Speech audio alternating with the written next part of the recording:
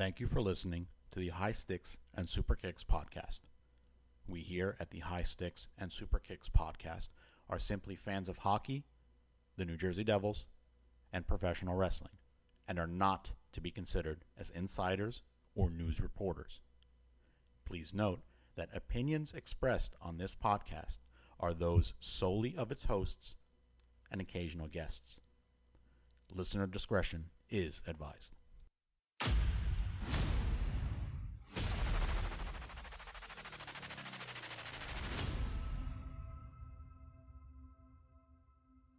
Whether it's talk about the state of hockey,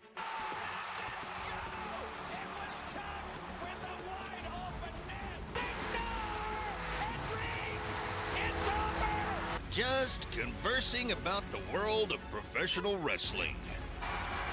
Oh my God! Chip, you know what? You just made the list!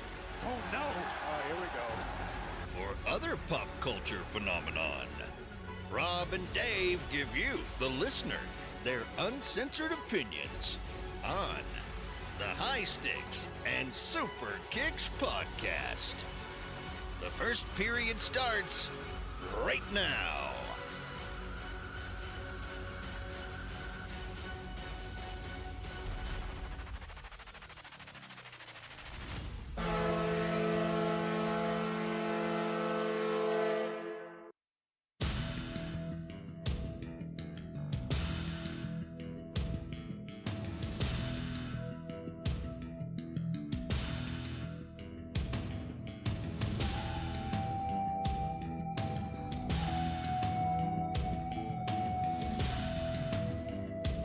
I don't know. You don't know who this is?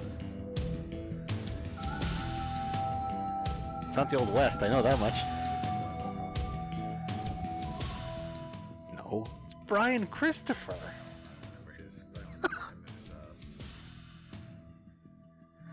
Grandmaster Sexay.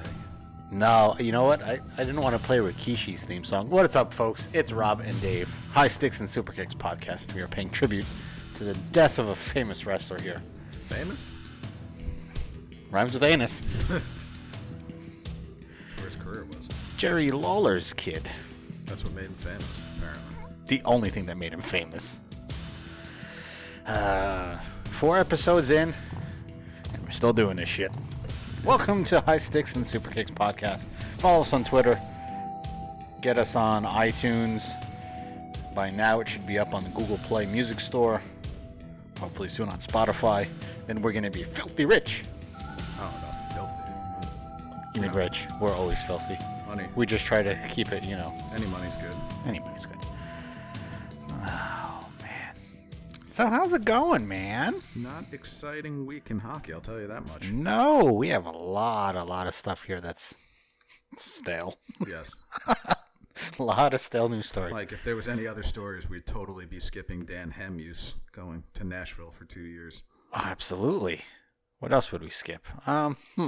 Pretty much everything the here. Islanders naming their goalie coach that they took from Toronto. But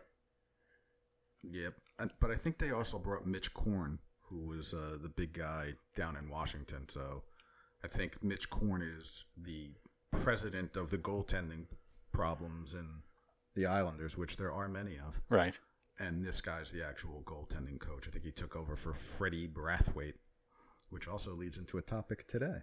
Does it? It does. How far down the list do we go on that one? Freddie Brathwaite will go with the NFL, NHL anthem. Oh, cool.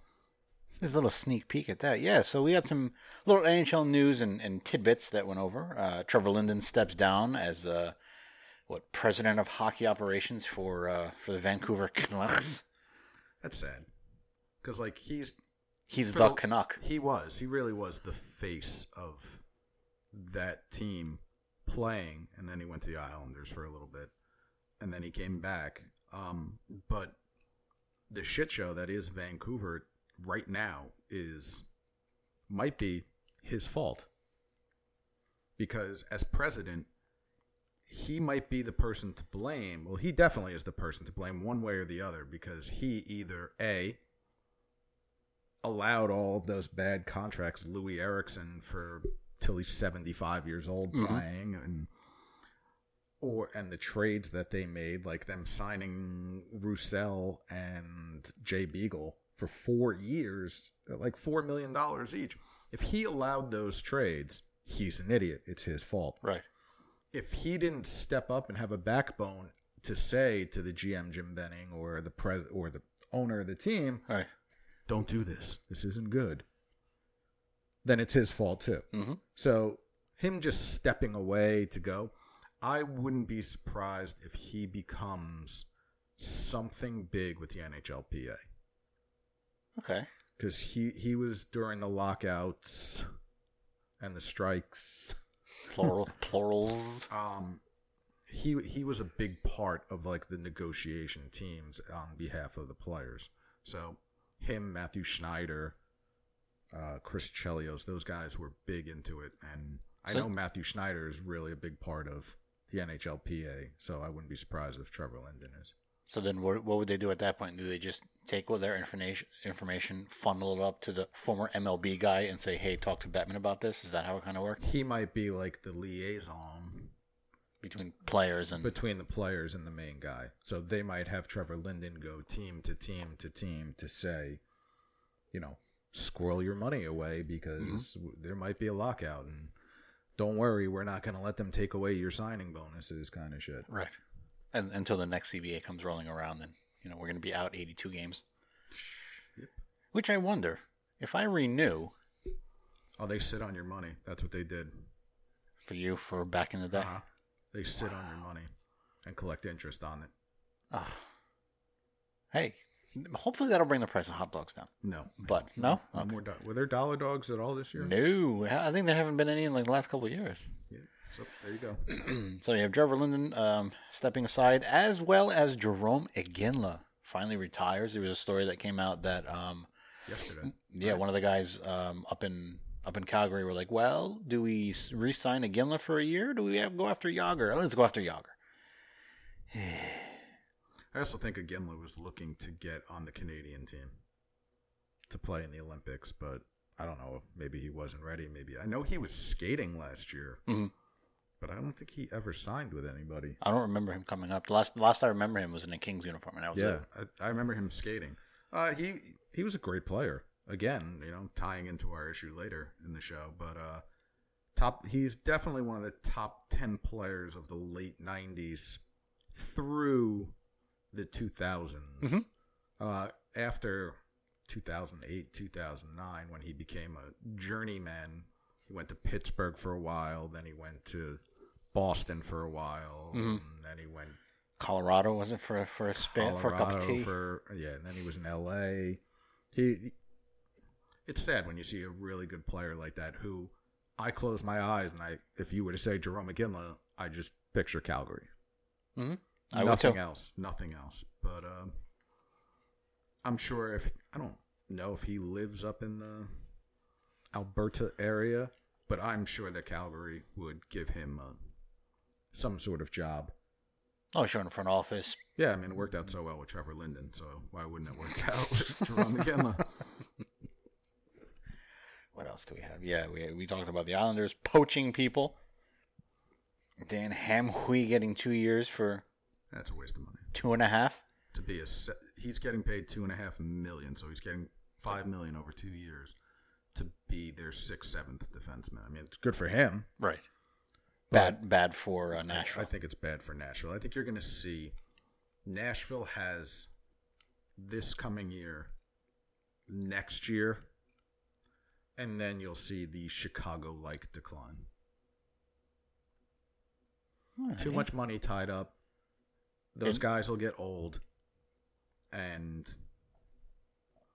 I mean, look, I was even talking about wanting to get Hamhui on the Devils for like a PTO, a 1-year deal with like absolutely no trade clause because you can dump it. Not for that money. Not for that money. So with the Isles poaching, so Lou poached from the Devils, right? Or he wanted to. He allegedly wanted to get Schneider, right? He has his ties with Mr. Gomez as one of his assistant coaches. Surprise, surprise. He's got his kid work in the minor leagues as their GM. Mm-hmm. Then he poaches Toronto. I'm surprised Stevens hasn't gone over there. Hasn't gone there. Well, who's the Islanders' defensive coach? I couldn't tell you. Yeah, I couldn't tell you who the Islanders' coaches are other than Trotz and Gomez and Mitch Korn. Maybe that's the only three they have. Lou's going to coach the defense from up in the box. Yeah, headsets in every player's helmet. No, he's going to do finger gestures. And it's not the middle finger. Yeah, I'm sure it will be the middle finger. The Wild goes after Zucker for 5 years, 2.7, $27.5 million. Sorry, that's 5.5 average. That's a lot of money. What was it? So that's what, 5.5 for him. There was 5+ last week for Trumba, right? Yeah, he's on Winnipeg. Or Dumba, whatever. Dumba. Either one, you know who I mean.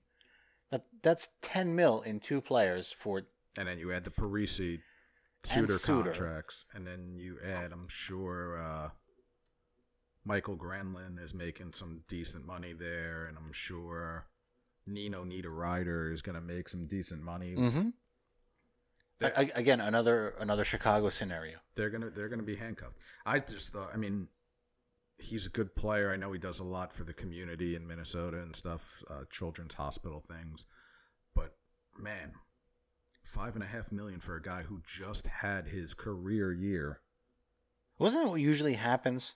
You're walk year. You're an all-star. You're a Hart trophy candidate, and then you get your monster contract, and then you just come back down to earth. Right. Like if you think about it with Taylor Hall, if you think that Taylor Hall is not going to try to be better than he was last year, because this is his contract year. Mm-hmm.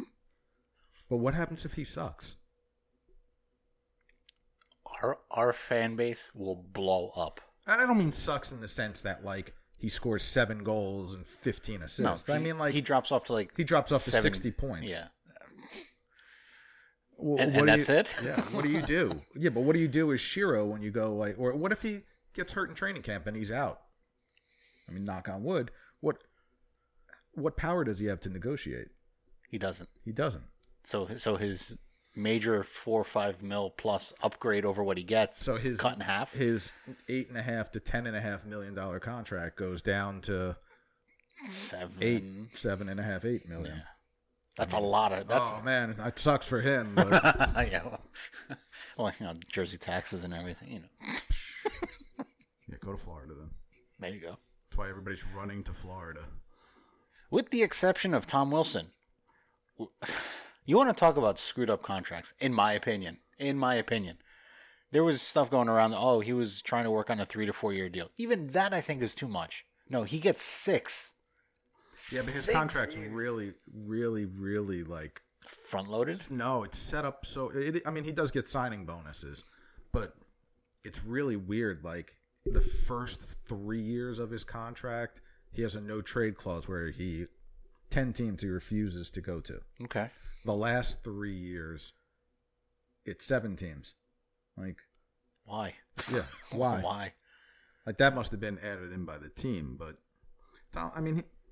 The way he plays, it's going to turn out one or two ways. He's going to become a kind of headache for them with the sense that they're always going to be shorthanded or he's going to be suspended because of his hits. And they're going to slap their head going, oh. What did we do? Yeah. Or he's going to be hurt all the time because of the way he plays. And that he's going to be the David Clarkson, sit on the side, long-term IR where they're not going to pay him.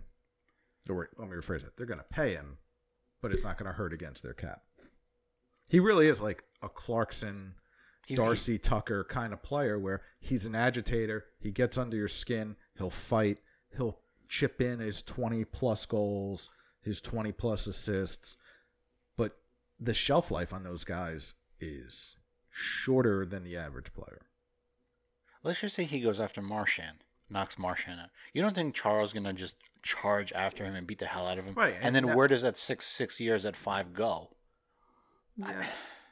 But that's the nature of the game. I mean, but even if I would be pissed if I was on Washington and he lays – I mean, I wouldn't be pissed if he laid out Brad Marchand. But if I had to get between – like I had to try to stop Chara Like, I'm gonna hold this guy. How exactly would you do that? Would you just be like pulling at his strap in the back, trying to get the equipment penalty? I'm pretty sure my face would be right above his junk if it were real life.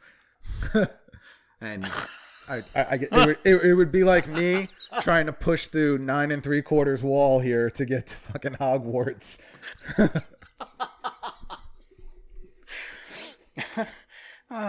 And then him looking down, hey kid, you want to shift and move it to the right? Another one that we don't have on there was Kevin Hayes yesterday. Oh, with the Rangers, that's right. Yeah, 1 year, $5 million, $5+. He's going to get traded. Yeah, that's one of those. You're going to be here 3/4 of the year, and Like, then we're going to ship you out at the trading deadline. We offered you this. You declined it. You know what?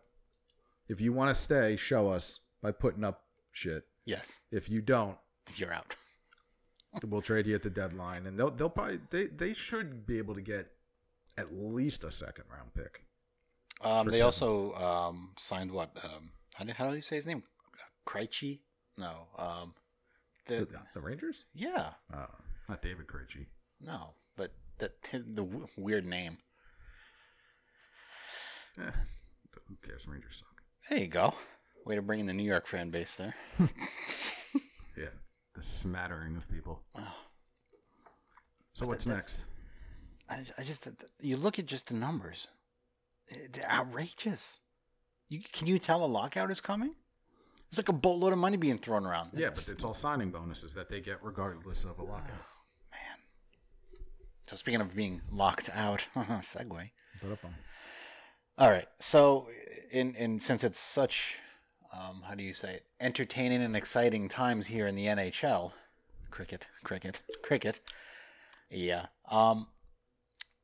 Word came out from our team, the New Jersey Devils. Backup, somewhat starter Keith Kincaid started blocking fellow Devil fans because he went on a Rangers podcast. So what? What's a Rangers podcast? A Rangers Like podcast. Like if Kevin Hayes came on our podcast, are we a Devil podcast or are we a hockey podcast? No, I would say we're a Devils podcast. See, I would say we're a hockey podcast. But it made me chuckle and then get pissed to see fans up in arms about a player, one, blocking them on social media, okay, and two, getting pissed because in their own personal time, in their own off season, they decide to do something that you absolutely hate. The only people that should be pissed are the Devils organization. Like, why would they allow that? Well, what if it's just a fan thing? Right. If it's just a fan thing, like he's from New York. Maybe it was a New York podcast that talked about Rangers hockey a lot. But who cares? The guy can do whatever the hell he wants. It's not like he's the Guardian of the Galaxy guy tweeting, shit. If he wants to go on a podcast, if he wants to block you, who gives a shit? If he wants to put a poop emoji on your wall or whatever the hell it is, who cares? I don't when you get to that level of fandom where you care so much about a player blocking you on social media, or that he went on a different team's podcast and you felt the need to comment on that. Go back 4 years when Lou Lamoriello ran this team. Do you think Keith Kincaid would be the emoji guy at this point? No. Well, yeah, but that's different. Times are changing, and I think even Lou sees that. But if you, I don't follow many players. I do follow Keith Kincaid. I don't know if he blocked me. I don't really give a shit one way or the other. But if you still see his tweets, you're not blocked. I don't know if he's tweeting now. I'm not one of those people that refresh. Who has to keep? Oh, did Keith Kincaid tweet some more emojis? I don't think I'm blocked because I kept seeing the pictures of him and Palmieri down the shore. For the beach blast. The beach blast. Yeah. It boggles my mind. It also goes around that the story of that quote unquote Kincaid couple or whatever that stalked players up and down Route 21 and 80 and 280 going back to their homes after practices and shit like that. It's bad enough, and I'll say bad enough like air quotes. It's bad enough when you stand outside the arena for 4 or 5 hours after the game waiting for somebody to sign an autograph. And really that only autograph you get It's not a Keith Kincaid. It's not a Taylor Hall because he probably took his limo at the third back door. You're getting some fourth-line player. So if you're crazy enough to want to stand out there and get autographs, by all means. That was me in high school. Okay, but when it gets to a point where you're so addicted to them off of social media that you need that, I don't know, you need that constant stroke of affection, of attention, of whatever from a sports player, and get up in arms. In general, I think that makes at least the Devils fan base look terrible. Yeah, but they're not the only ones. I mean, I'm sure in every city there's fans that follow, that know the hotel that they're staying at. The Devils media guide back in the 90s and stuff used to have every team and, the stats against probably what Doc or whoever uses as statistics. Right. Would tell you like what hotel the team stays at when they're in New Jersey. See, and look at the times changing, right? Back then, that was okay. Yeah. Who was going to go to the hotel? But people did. Like what? Maybe a handful, maybe 10. Puck bunnies. Okay. Now it's like hundreds, thousands of people that could potentially stalk. That's fucking nuts. Yeah. Pardon my French, but jeez. As a player, you have to be pissed that the autograph hounds. I was just going to mention Jaromir Jagr. The story that I heard is that he went out from a game and somebody said, "Hey, can you sign one of these pucks?" And he said, "No, F you." And the guy was like, "What the hell? Why?" He goes, "Because it's idiots or a-holes like you who get my signature and sell it on eBay for hundreds and thousands of dollars, and I get screwed." And it's not just the professional athletes. I know Ringo came out like 5-6 years ago and goes, "If you see me in public, if you get backstage passes and you get to meet me and stuff, don't ask me for an autograph because I'm not giving it to you." He said, "Because I'm tired of seeing me sign an autograph," and he goes, "I started putting like a little number on the bottom of my name." Very smart. So that all of a sudden I see it 12 hours later and this autograph's up on eBay or Amazon or whatever. He goes, "It's not worth it." It's not fair to the player because now they're not getting whatever potential autograph signing thing that they get for that. Listen, hockey players aren't like, oh my gosh, I got, an NFL or Major League Baseball or wrestler's signature or whatever. They're hockey players, right? They're almost probably on the same level autograph-wise, minus the Gretzkys and the Lemieux and that type. Like MLS, like hockey and soccer players. In this country, yeah. In this country. But still, you're screwing them out of some type of livelihood. Or potential, they're going to sign, at the beginning of the season, training camp starts, they're sitting there for probably a day and a half just signing, 150 pieces of One of the coolest things is when they used to do the training camp in South Mountain, in West Orange, and they were open. Like you used to just go. Pop on in. Go in and you could watch. I remember I was in high school and we went to South Mountain and the Devils training camp had just started and I saw Mike Peluso and Randy McKay walking in. The team is on the ice. Right. They're just walking in. And, I was a wise-ass 15-year-old. Oh, boy. And I kind of was like, why are you guys late? How come you're not on the ice? And they're like, yeah. He goes, do you want the real answer? Or do you want the answer we're going to give them? And all you could smell was some bourbon on him? Was Vicks Vapor Rub. Okay. So he goes, we're going to tell them we're sick. And my buddy goes, sick? And he goes, yeah. He goes, we're hungover. He goes, we put the Vicks Vapor Rub on our chest just to throw off the scent that we're hungover.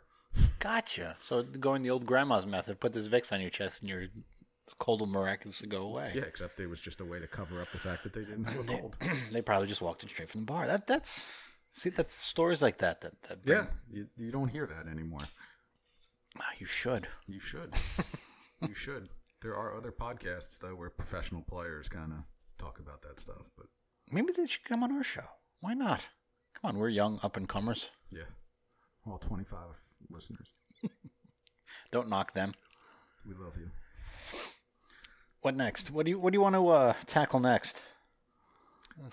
We'll do women in hockey, because that'll be fast. Okay. Hopefully not for them. Waka waka. Yeah. There it is. Women in hockey, I think it's great. The more women, the better. I mean, if you watched the USA Canada Olympic game, that was one of the greatest hockey games ever, like male or female. Right. It was a great game, and especially since they don't really hit. That was a great game. As far as women in hockey that are not playing, like Media-wise, my only gripe is you better know the game. Like, you have to know it. The thing that I hate when I put on the NHL Network is the hosts.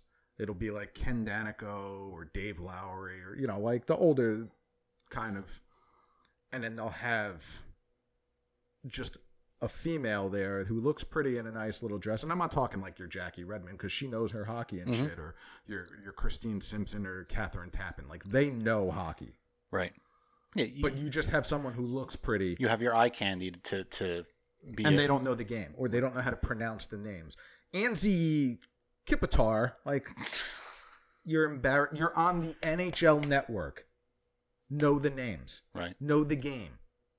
Okay, like Amanda Stein knows the game. Like, if you follow her on Twitter, she gets it. She understands it. She better, considering where she came from. Was she from TSN? And she came from Montreal. So you're 2 for 2 for hockey. Yeah, and I'm not saying like it's sexist that we hold them to a higher standard. No, I hold, as far as me personally, I hold, if you are on TV talking about hockey, you better know the fucking game. You're just not reading a teleprompter or just have just a couple notes on a cue card. Oh, it's know the sport.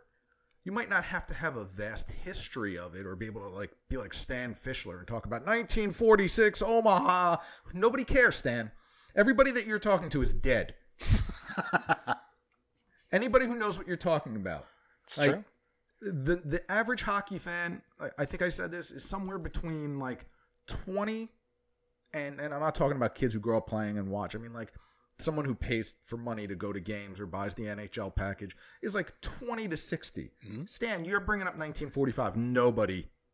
The guy who's 60 may have remembered his dad talking about it, maybe. Right. It's ridiculous. Santa probably is the only person who fucking... Santa? Yeah, there's a throwback. Throwback to Santa. Yeah. Oh, 209. But the more women in hockey, the better. Whether they're playing or on the ice or both. Cami Granato. She better know hockey. Well, she's married to Ray Ferraro, Chicken Parm. It's crazy how in the past, I don't know, handful of years, that female aspect of either reporting, social media presence blew up with regards to females in sport. Me Too movement. I don't think so. No, it came before. Hockey. I mean, especially, again, not just to be a Devils thing, but we hired the first female. What was she? The play-by-play or the color? Yeah, Sherry Ross. Sherry Ross. Like, she was the first in the league, and that was in the 80s. And nobody's really done it since. Nope. And unfortunately, and they fired her. Devils got rid of her, but she needed to go. She was going to start being like Susie Waltman. Another woman, but another one like Susie Waltman. Who's the other one? Deb Placey. Like, they at least know the game. Right. Like, Deb Placey was, when I was growing up, was the Islanders girl. Yeah. And now she's the Devils girl. Like, she knows the game. As much as we hate and bust our chops for is she wearing glasses tonight? Is she not wearing glasses tonight? That stupid face that she has, you nitpick. The fact that she looks tan in January. True, very true. And they're in Minnesota. They've been on a 12-game road trip through Western Canada. Women in hockey have blown up, and it's great that the women's team won gold, right? Yeah. It's the same two teams, though. I mean, it's Canada good. It's good for this continent. Right. Every time a women's team from this continent plays somebody from somewhere else, it's a fucking blowout. It's not even a game. Wow. Especially like when the girls USA team played like China. Korea's team. Yeah, they blew him out in the first couple of minutes. But yeah, look, as much as people may want to complain about, like, if they follow the Devils' Amanda Stein and saying, oh, I've seen enough comments where it's like, well, if you don't like the comments about my shoes in July when there's absolutely no hockey around, you can unfollow my account. Yeah, and you don't have to be a pretty face. No, know the game and know the game. Like Sherry Ross was not a pretty face. Okay, but she knew the game. That's what got her the job. Mm-hmm. There should be more people like that. Yep. And you look at the names that we kind of put on here. Amanda Stein, obviously up and comer. Julie Robbenheimer. She was the first Amanda Stein, and then she went off to something else. But then you look at Christine Simpson and Catherine Tappan. They've been there for years. Right. As soon as it started on NBCSN. Right. Versus. Old Spike. What was it? The Outdoor Living Network. Yes. The original.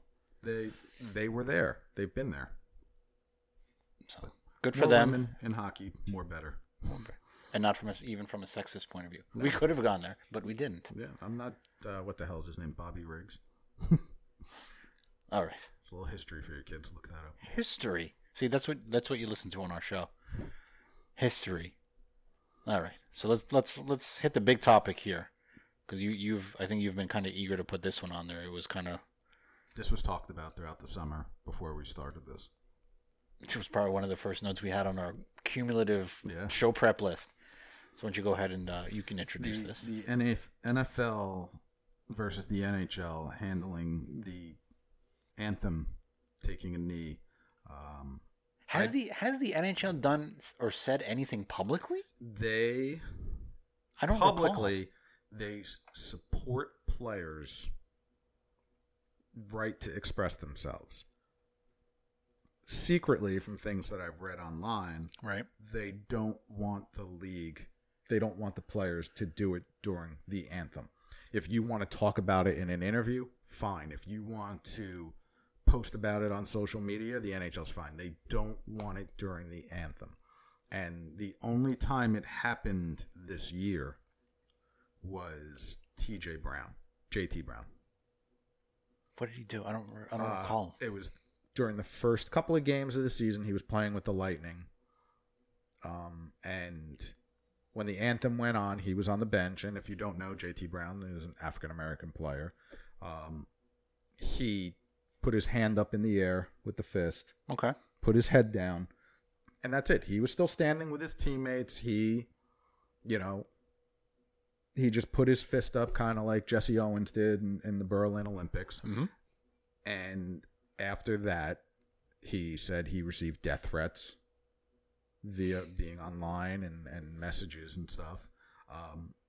The problem with making a protest like that in the NHL, if you're black or if you're gay or whatever, the problem with that is this is an old country club league where look at everybody who runs the teams. They've all been there for years and years and years. Your Harry Sindens, your Lamarillos, the old school crew mm-hmm. that runs it.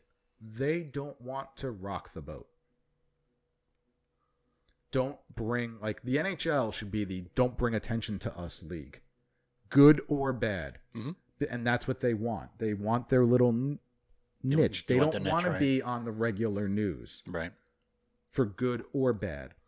And when you have somebody like JT Brown do this, it puts the NHL in a place where they're kind of like a cat in a corner. They don't know what to do. Do we support him? Do we not support him? Do we not do anything? Do we fine him? Do we not do anything? And this year, the NHL pretty much did nothing about it. And he went away. It stopped. Right. He didn't play the next 6 games after he was scratched.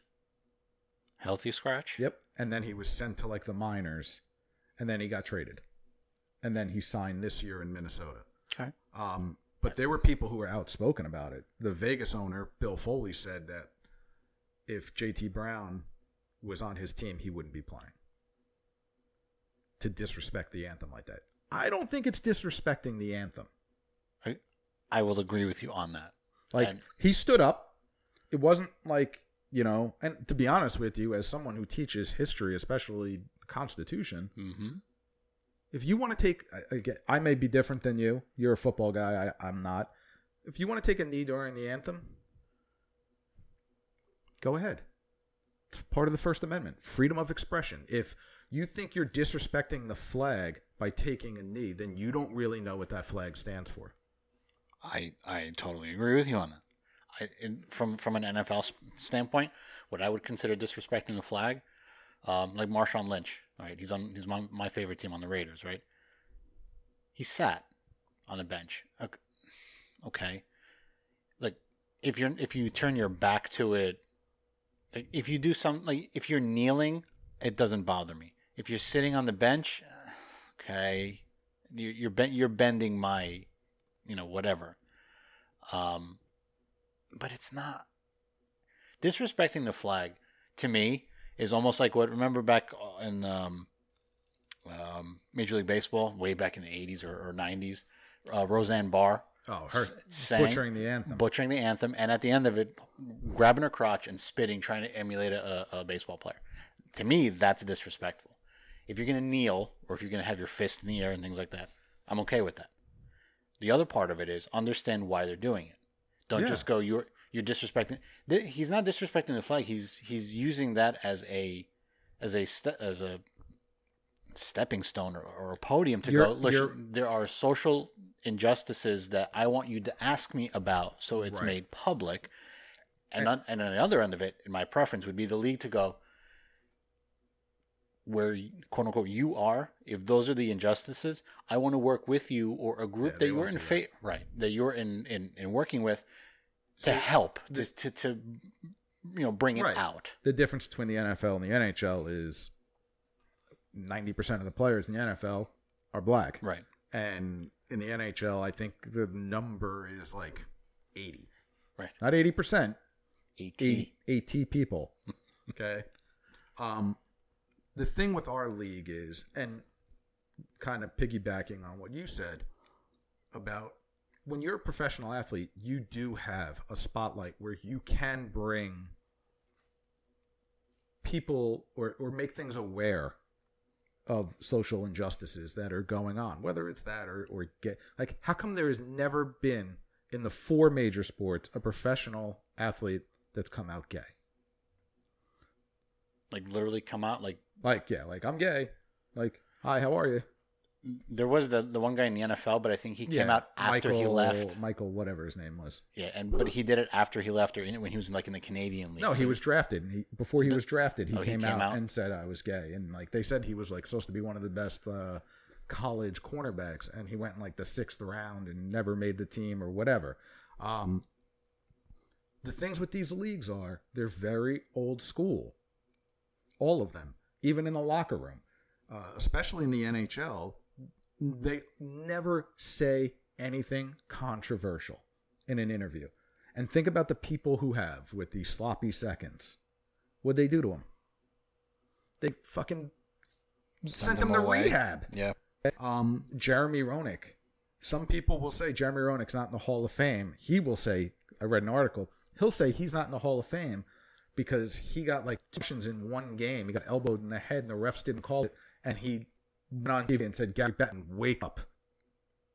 That these players' concussions are causing problems.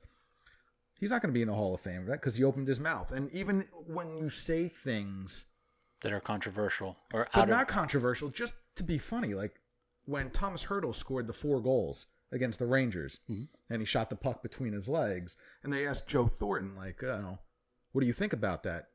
Do you think it was showboating? And his answer was something like, if I could do that and I scored 4 goals as a 20-year-old kid, I'd whip my dick out. And he said, it wasn't like I'd whip my penis out. He flat out, like in the microphone, went, I'd whip my dick out. And like people like, oh my God, like that's who Joe Thornton is. Right. You want to see what it's like to be in an NHL or any locker room. That's the way it is. Right. And, if you're an African-American player in the NHL, there's a good chance there's nobody in that room that knows what you're feeling. what you've been through, what your past has been. Your specific, not going Right. back into history books. Your specific one. No, but not even that.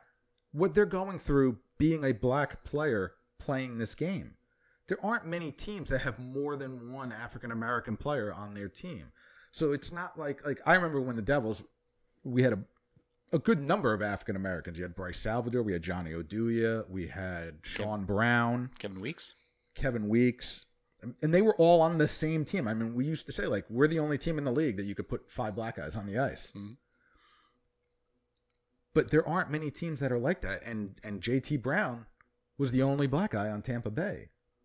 And then look what happened. Yeah. The league lashed out quietly, obviously, Probably behind closed doors, was told, hey, sit this guy for a couple of games. and get rid of him. And or if he barks up or whatever, and get rid of him. It's sad. It's sad that it's 2018 and we're still fighting this. and it's like the Civil War ended 10 years ago. Right. And that's from 2 white guys right now. Mm-hmm. Level-headed white guys. I would say we're level-headed. What do you think? Yeah, More or less. I guess.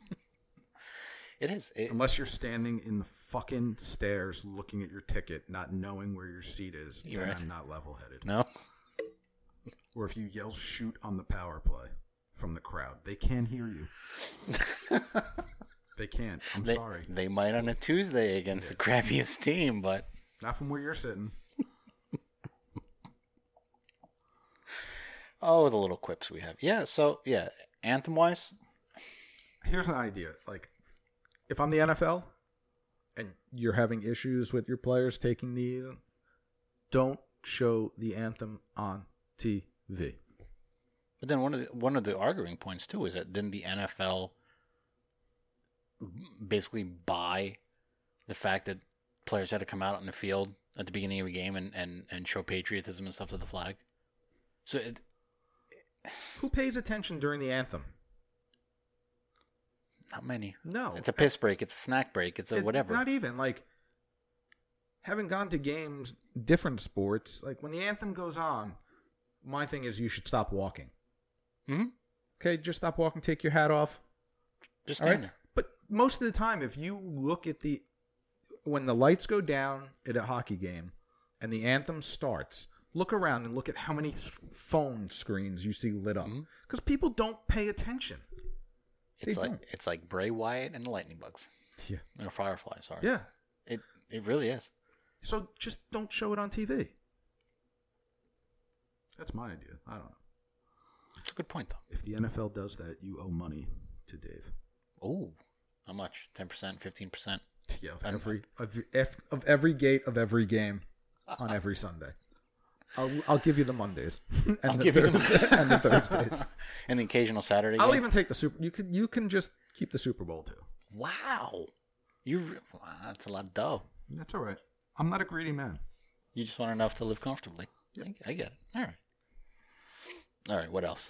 Before we get rocks and tomatoes thrown at us for getting on a serious topic on a podcast. Seriously.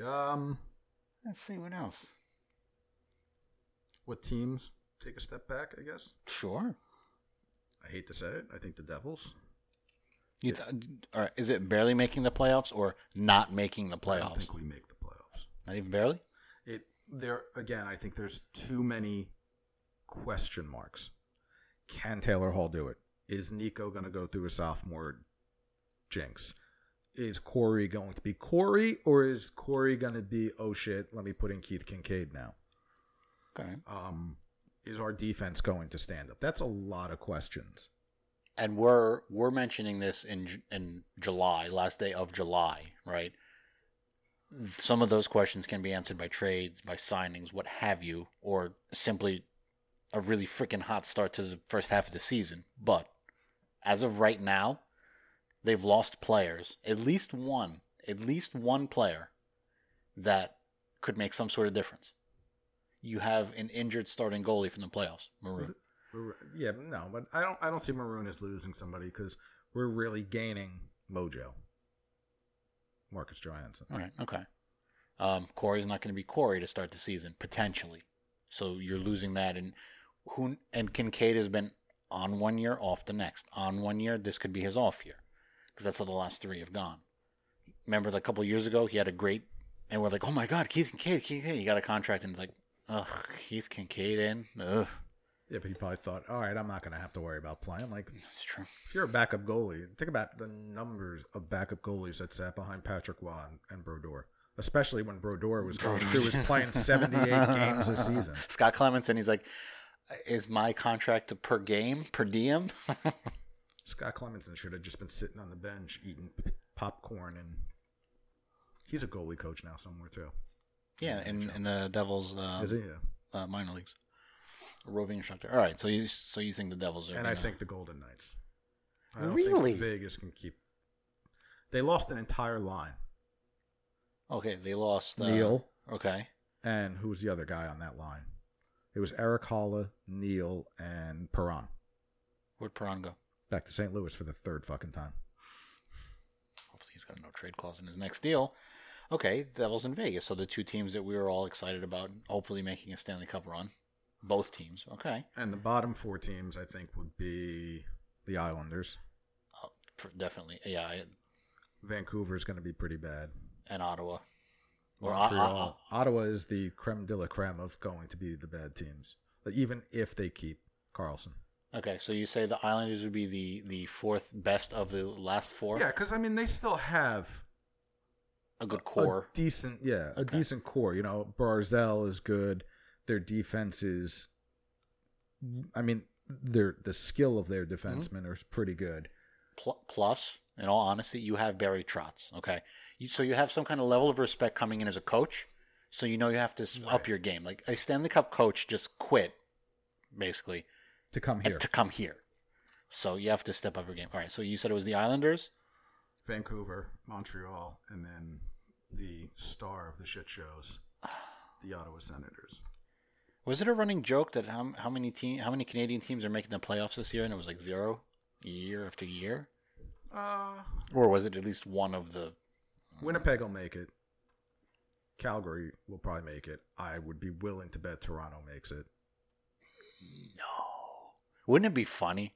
If the hockey gods just go, okay. Because the hockey gods would then bounce the ball of the lottery pick. Boom, boom, boom, boom, boom, boom. So then you would have Nylander, you would have... No, you would have Jack Hughes, who's going to be the first-round pick next year. Tavares, and Austin Matthews as your 3 centers, with Nazem Kadri as your 4th-line center. That's like the Yankees of hockey. Yep. Wow. Okay. So just to review there, what teams take a step back? You said the Devils in Vegas. I would agree on Vegas, maybe. Devils wise. Well, we're talking about teams that were in the playoffs that might not be in it. Those are my 2 that I think. And Devils barely made it. Mm-hmm. I hate saying we, but it is what it is. Yeah, and your bottom 4 from the bottom up: Ottawa, Montreal, Vancouver, and the Islanders. Montreal's going to be that bad? Yeah. They still have Price. They have Pacioretty. For now. Yeah, keep going. Who else is up there? Mm-hmm. Schlemko's still up there?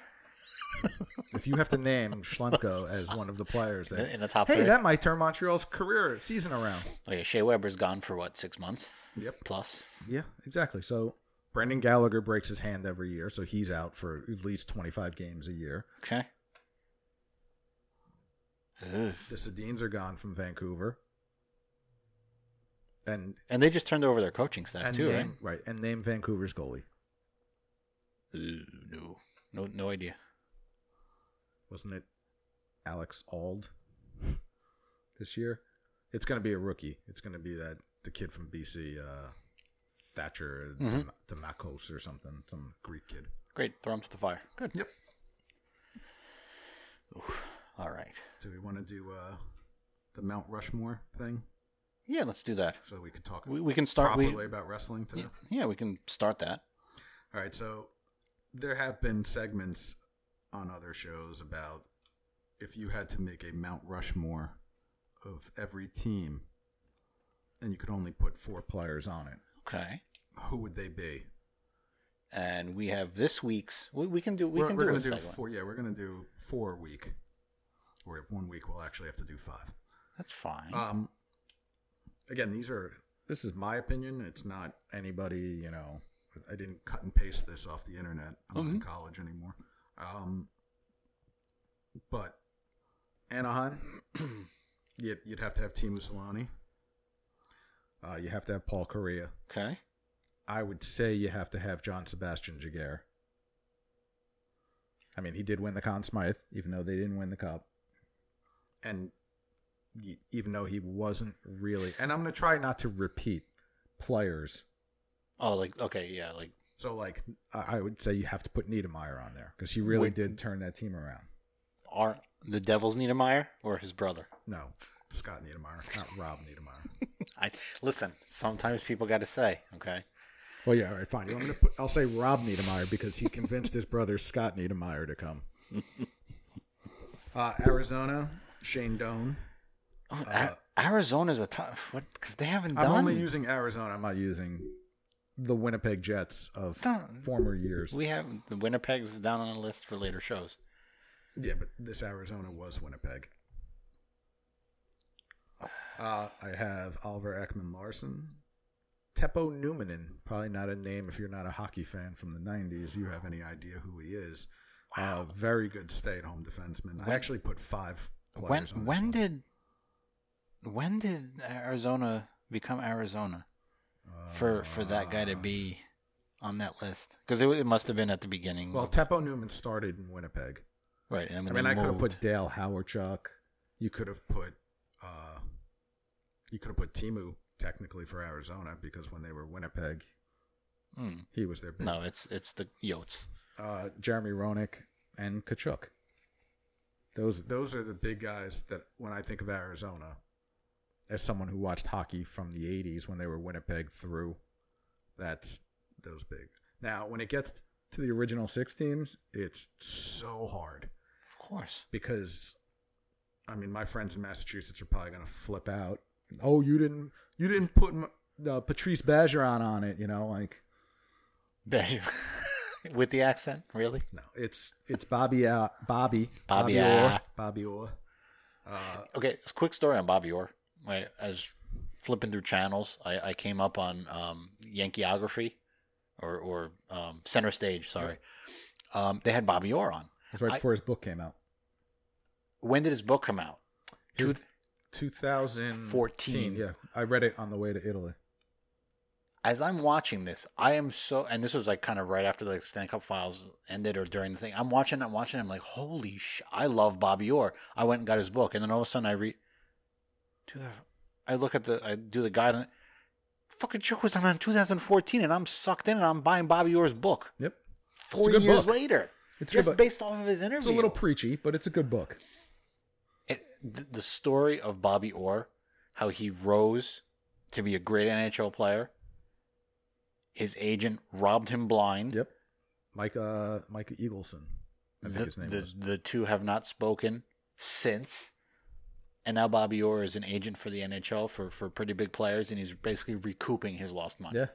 In leaps and bounds. So that's your quick Orr story. All right. So for Boston, you have Orr. Ray Bourque. Okay. Phil Esposito. And you have to name Cam Neely. And I always like Cam Neely. You have to. So you wouldn't put, and I think this ties into your whole rough situation to name. You wouldn't put Chara, Tuukka Rask and Chara on there? No, not yet. Again, if you could add more than 4 players, and that's what makes it tough. Yeah. Yeah, but then other people would say, well, what about Derek Sanderson or Rick Middleton? Like these guys from the 70s that built that franchise up with Orr. It's tough when you get to original teams. Right. Like Detroit, this is going to be ridiculous next week when I have to try to do Detroit in my head. Good luck. Yep. Buffalo. Oh, Buffalo. No, Jack Eichel is not on this list. He could. Gilbert Perreault, part of their famous French Connection line. Phil Housley was a kid out of high school who played for them, and some may argue the greatest American defenseman to ever play the game. All right. Patty LaFontaine. See, I always hear for some reason LaFontaine, and I always think the Islanders. The Islanders. Yeah, but he had great years. I mean, and Dominic Hasek. I was a toss-up between Dominic Hasek and Alex Mogilny. But Dominic Hasek had a bigger impact. Okay. Got them to the Stanley Cup Finals. But there we go. There's your Mount Rushmore. Okay. Next week is going to be what? Detroit? Chicago. Oh. Oof. Oof. Let's play that Stanley Cup. Edmonton's another tough one. I can name. And McDavid won't even be on that list. No. I can name 2 already. I mean, easy. Yeah, but do you put Mark Messier on Edmonton? Or do you put Mark Messier on the Rangers? Who did he have a bigger impact? It hurt more with the Rangers, obviously. But he had a bigger impact for them. Did Gretzky have a big impact for the Rangers, too? No, he wouldn't be on. I put Gretzky on Edmonton. Okay. Spoiler alert. Spoiler. Wow. All right, so there you go. So we're going to try to do that segment for the remaining of the weeks here. And if you have any comments, you can always email us at hsskpodcast@gmail.com, or you can tweet us, hssk. Well, I mean, at least I monitor the emails. Yeah. All right, so wrestling. Oh, man. Well, okay. 3 people died. Not just 2. I know, but you know what? Nobody really cares about the third guy because he was in the 70s. And they didn't even put him up on Raw yesterday. But, I say but. There's only one way to start off this segment, and it's by this. Ladies and gentlemen, Mr. Volkov requests that you all rise and respect his singing of the Soviet national anthem.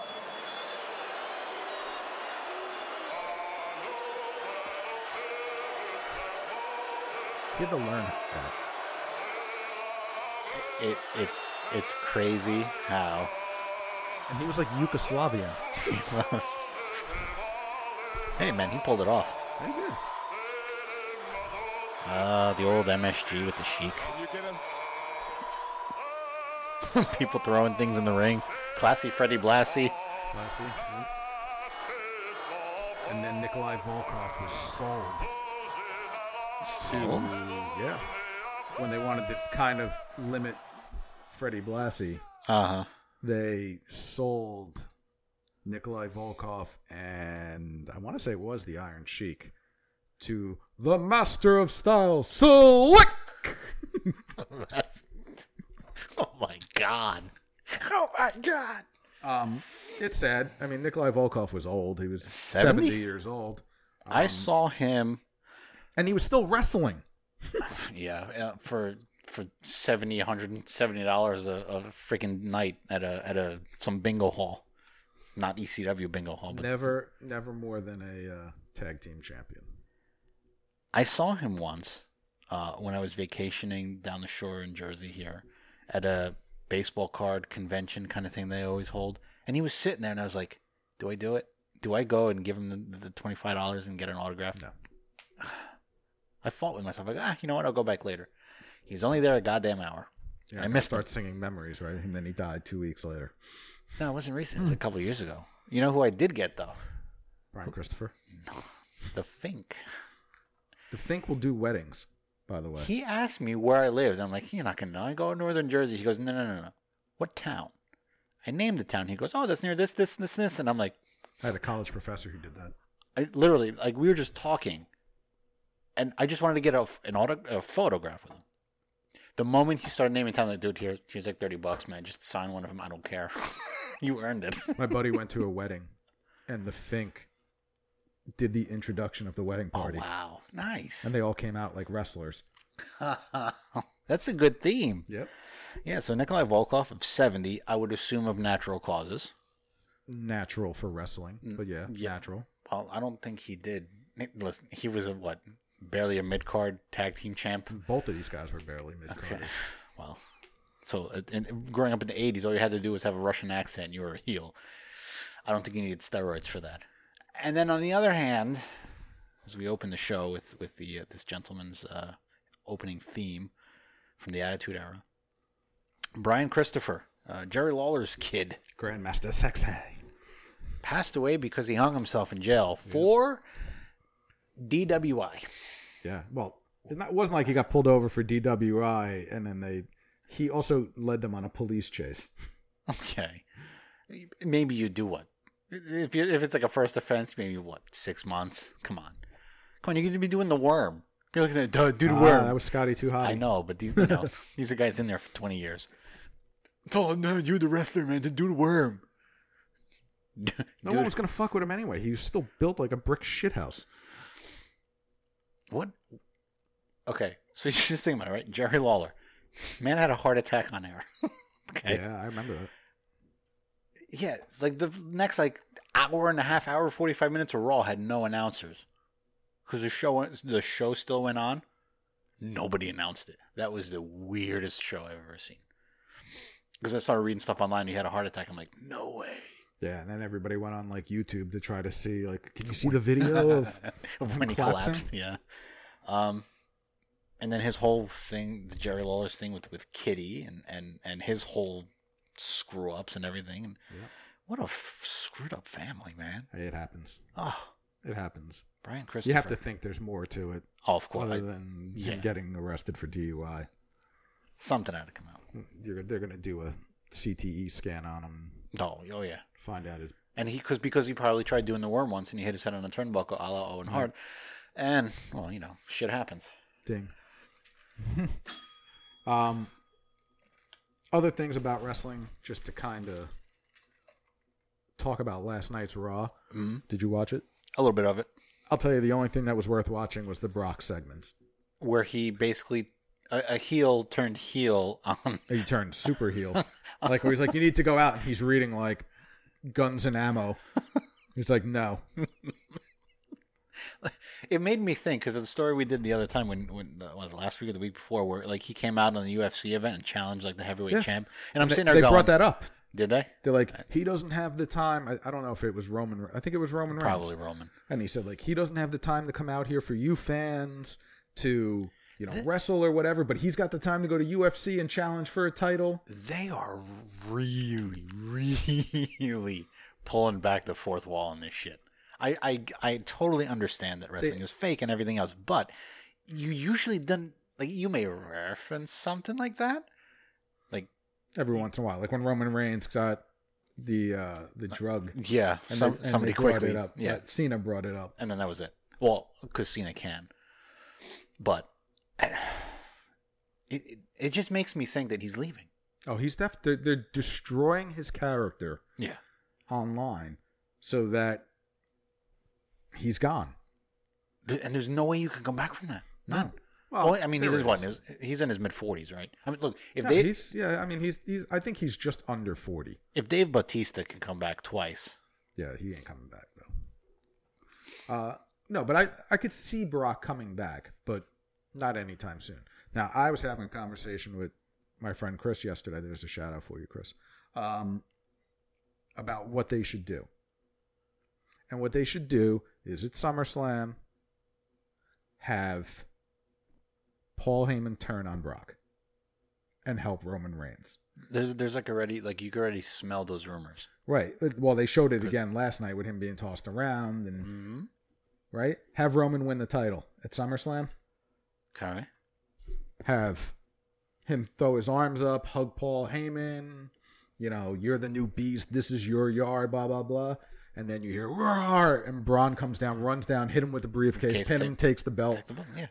And there you go. Roman, you're not going to be a champion. No. We're just constantly going to find different ways to screw you. And Roman comes out and says, on Monday after SummerSlam, out and says, I tried to be your friend. I tried to get you guys on my side. The hell with you. Now I have my mouthpiece or my advocate. And Paul Heyman comes out and just badmouths everybody. And that's how you turn Roman Reigns heel. And this bleeds into the love-hate relationship thing. And it goes back to a lot of stuff that a lot of people have said. You forced Roman Reigns down everybody's throat to saying he's the next guy. Just like they did with Cena. But look what happened to Cena in the end. Now it's the, let's go Cena sucks thing. Now it's a gag. it was real for a time, and now it's just a gag because, the Raw after WrestleMania crowd that started in Brooklyn. Or no, it was in New Jersey. It was in Newark. We started that shit. But he embraced it. That's the difference. Like he did the he almost did the Hogan let me put my hand up. I can't hear you. Right. Where Roman Reigns, they constantly do the he's pissed off that they're doing it. Have him be a heel. Even when The Rock turned heel, he was still a fan favorite. He was still a fan favorite, but at liked least his now heel, you like him being a douchebag. Yes. And I think the fans would. I don't want to say they would turn with Roman. But they would at least be excited at the possibilities of the fact that he's a bad guy. Yeah. And now you get the opportunity to push somebody else as a face. But then you have Braun Strowman. Right.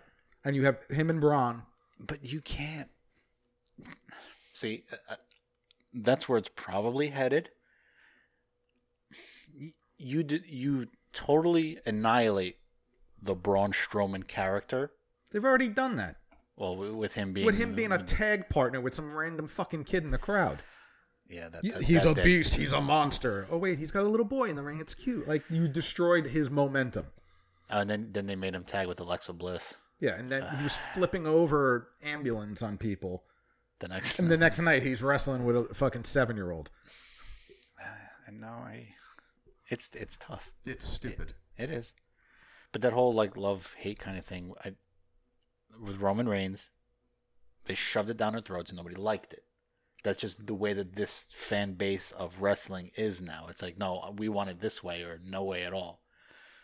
Speaking of no way at all, ding dang, rehashing of wrestling gimmicks. Oh, it's the same shit over. If you've watched wrestling for more than 20 years, which is really me. Because I really only took back onto it in 97, 98. I'll roll it to the 80s when I was watching it on Sundays. Okay? I can add to this list that we have. Oh, I've added to it as well. So let's start from the now and work our way back. Like you have the No Way Jose guy. Didn't we see this with Adam Rose? Yes. Didn't we see this with Fandango? Not with Fandango. Fandango was like a solo act. But the Adam Rose and the Rosebuds or whatever reiteration of his fan conga line was. Oh, I'm sorry. Were you talking about the Ho Train? See, I can't put Godfather on that list. But I mean the same thing. Like, all right, you're a party guy. We're gonna show you. All right, you're a pimp. We're gonna have you come out with hose. You're a party guy. We're gonna have you come out. You're a party guy, Adam Rose. We're gonna have you come out. Okay. All right. I'll buy that. Fandango was more of a solo act, but still he fell from the ugly tree of Ravishing Rick Rude. and it's a shame because he's got a good look to him where he could be a good wrestler. Just you gave him such a shitty gimmick to come out with. Yes. We used to joke that the Fandango thing was funny and all that stuff, but they didn't let him evolve into something else. And now he's with Tyler Breeze. I mean, Rick Martel. Which, on to further that list, from a Fandango to a Rick Martel to, who else? Who else was it? Shit, it's changed escaped my mind. And then you have the Destruction Brothers or whatever the hell they are. The Wyatt family guys. Oh, the Bludgeon Brothers. Yeah, the Bludgeon Brothers. That's just Demolition? That's just Kane and The Undertaker. The Undertaker, okay. And you have the other one. What's the other tag team on Raw? The two new guys. They look like the Shield. Yeah, the Authors of Pain. The Authors of Pain. Oh, you mean 3 Minute Warning? Or do you mean Demolition? No, Demolition is the other two. It's just come up with something new. When is there going to be a cop gimmick? Are they going to have a cop gimmick yet so we could bring back the Big Boss Man? He didn't have a son, so no, he can't do it. No, I meant dead, but no. at least which one? Kurt Hennig. Yes. His son is Curtis Axel. At least they didn't try to be like, you're Mr. Perfect's son, and we're gonna make you perfect. They did at the beginning, and right. then they weaned them off of it. And it finally clicked the other day when I'm looking through stuff. I'm like, wait, Curtis Axel. Holy shit! Henning's father was the Axe. And then I think, holy shit, they made a character out of his grandfather and father. Holy hell. Yeah, but see, like, if you're not an old school wrestling fan, it's Curtis Axel. Like, how many people don't realize that Bo Dallas is fucking Bray Wyatt's brother? You know why that impression is spot on? Because they're brothers. And their father is IRS. The fact that we're at the age that we're at in our almost 40s or 40s in general, we have gone through so much where we can go Mike Rotunda from WCW, where he was wearing the wrestling outfit, to IRS, to being the father of Bray Wyatt and Bo Dallas. And they're not the only ones. I mean, I'm sure people don't realize Randy Orton's dad was a fucking wrestler. Mm-hmm. Bobby Orton. I was actually looking at a YouTube video of like fathers and son gimmicks, which wasn't really a surprise or anything. What I don't get is how could DiBiase's kid not? He had the look. DiBiase's he was kid. a champ for a while, wasn't he? Yeah, briefly. And then he went to go do movies, and now he's like selling houses or something. You had the perfect $1 million kid. You could have ran that gimmick into the ground. You could have. Okay. Which ties back to Nikolai Volkov, because he was part of the $1 million team where they changed the hammer and sickle on his fucking shorts to the penny sign. See, I do remember. See, it's all coming back now. Like a Celine Dion song. Oof. Best intros and debuts. The best debut by far, head and shoulders above everybody else. Before you even say it, do we have the same? Are the initials CJ? Yes. Yes. Chris Jericho. Holy shit! I have it on a videotape somewhere at home. I don't have a VCR anymore, but I still have the videotape. I marked out so bad. And you know what made that awesome? Because that was the time before the internet, where you could go online and be like, Chris Jericho signed with WWE. Where you had, like, when that clock first started, you had no idea. What the fuck that, yeah. You had no, even Taz's intro, where you played it last week, but the Taz, when he came out of the Royal Rumble at Madison Square Garden and beat Kurt Angle's streak, you didn't know that it was Taz until maybe about a month before. Because, like, the boom, boom. Right. Like, it was just a boom, boom, boom, boom. Right. And you're like, what the hell was that? Oh. But you know what? They still do that shit. Right. Again, talking about rehashing, they still do, like, the I'm coming, like, promo. Did the Bray Wyatt-y kind of thing before he hit. I mean, I get that it's tough to be original in wrestling today, but come on. The Shockmaster goes up there as one of the best debuts ever. I still remember just watching that video and seeing Sting and Flair and Tugboat. Sid. No, Tugboat was the guy. Yeah, and Sid. Watching this happen, and they all cannot hide their laughter enough. No. Because they all knew. Oh, this is totally a shit show. The whole thing, like the 6 months, the 9 months worth of writing that happened, just went down the shitter. Yep, the build-up was just right down the toilet. Right down the toilet. Just like, yeah, but WCW was known for that, where you had, like, Glacier. That was big when Mortal Kombat came out. So. And you had Alex Wright when he came out as, like, the German dance vampire looking porn star dude. Yeah. WWE has been better with intros, but they've had some real shitty intros. As far as intro total coming into the arena, Taker. Yeah, but that's so fucking old now. When he first did it, okay, with Paul, you know, that's a good impression. He that was good, but like the Brood. Oh, that yeah. With Gangrel coming up through and the Fire and Edge and Christian. The music alone fit that cult. It was awesome. And who would have known that Edge and Christian would have gone on to become two huge big stars, all podcasters, yeah. Yes. Like us. Other intros. Every time you hear the Hardys music, it was kind of when it first when they came out with Lita. Yeah, and that was probably the only reason why. Yeah. Who else had a pretty good intro? I liked Sting's, and I know I'm being a homer. I like WCW Sting. Where he came out of the ceiling? Surfer guy, not Crow guy. God, do I hate the Crow character. Not the Wolfpack? God, why did he continue doing the stupid Crow and Joker and all that crap? Stop. Dude, go back to like Surfer Sting wearing a T-shirt that all the old guys do. He said he's done. He can't wrestle anymore. Oh yeah, because he got thrown into a turnbuckle at the pay-per-view and freaking blew his back out. Yep. Fucking morons. Listen. If you ask me who my favorite wrestler of all time is, Sting. I'm a WCW guy. I like the Attitude Era, but I liked WCW way before. I liked Hogan, I liked Macho Man, and I liked the Warrior, all that kind of crap. But Sting, and then to have Sting, the WCW stalwart, right, starting at WWE. Holy shit, what a get. I don't care how old he was. That's a hell of a get. And you fucking start him with the Crow gimmick? Come on. That's what they knew him as. That's what he's been doing for the last... You could slick back his hair, but put the face paint of the Surfer guy on. No, because then he would have had to dye his hair yellow. Blonde. That shit was yellow. Was it? Or was it just his my favorite, pants bleeding into his hair? My favorite WCW wrestler was Mr. New Jersey himself. DDP. Oh, God damn. No. My second favorite was Vader after he came over from Japan. DDP. Self-high five. Oh, man. Ugh, why? You know why? I'll tell you why. Because I played Nintendo 64. Uh-huh. WCW, I think it was Nitro or whatever, Starcade or whatever the game was. Right. And he had the best finisher because you could hit it anywhere. Oh my, really?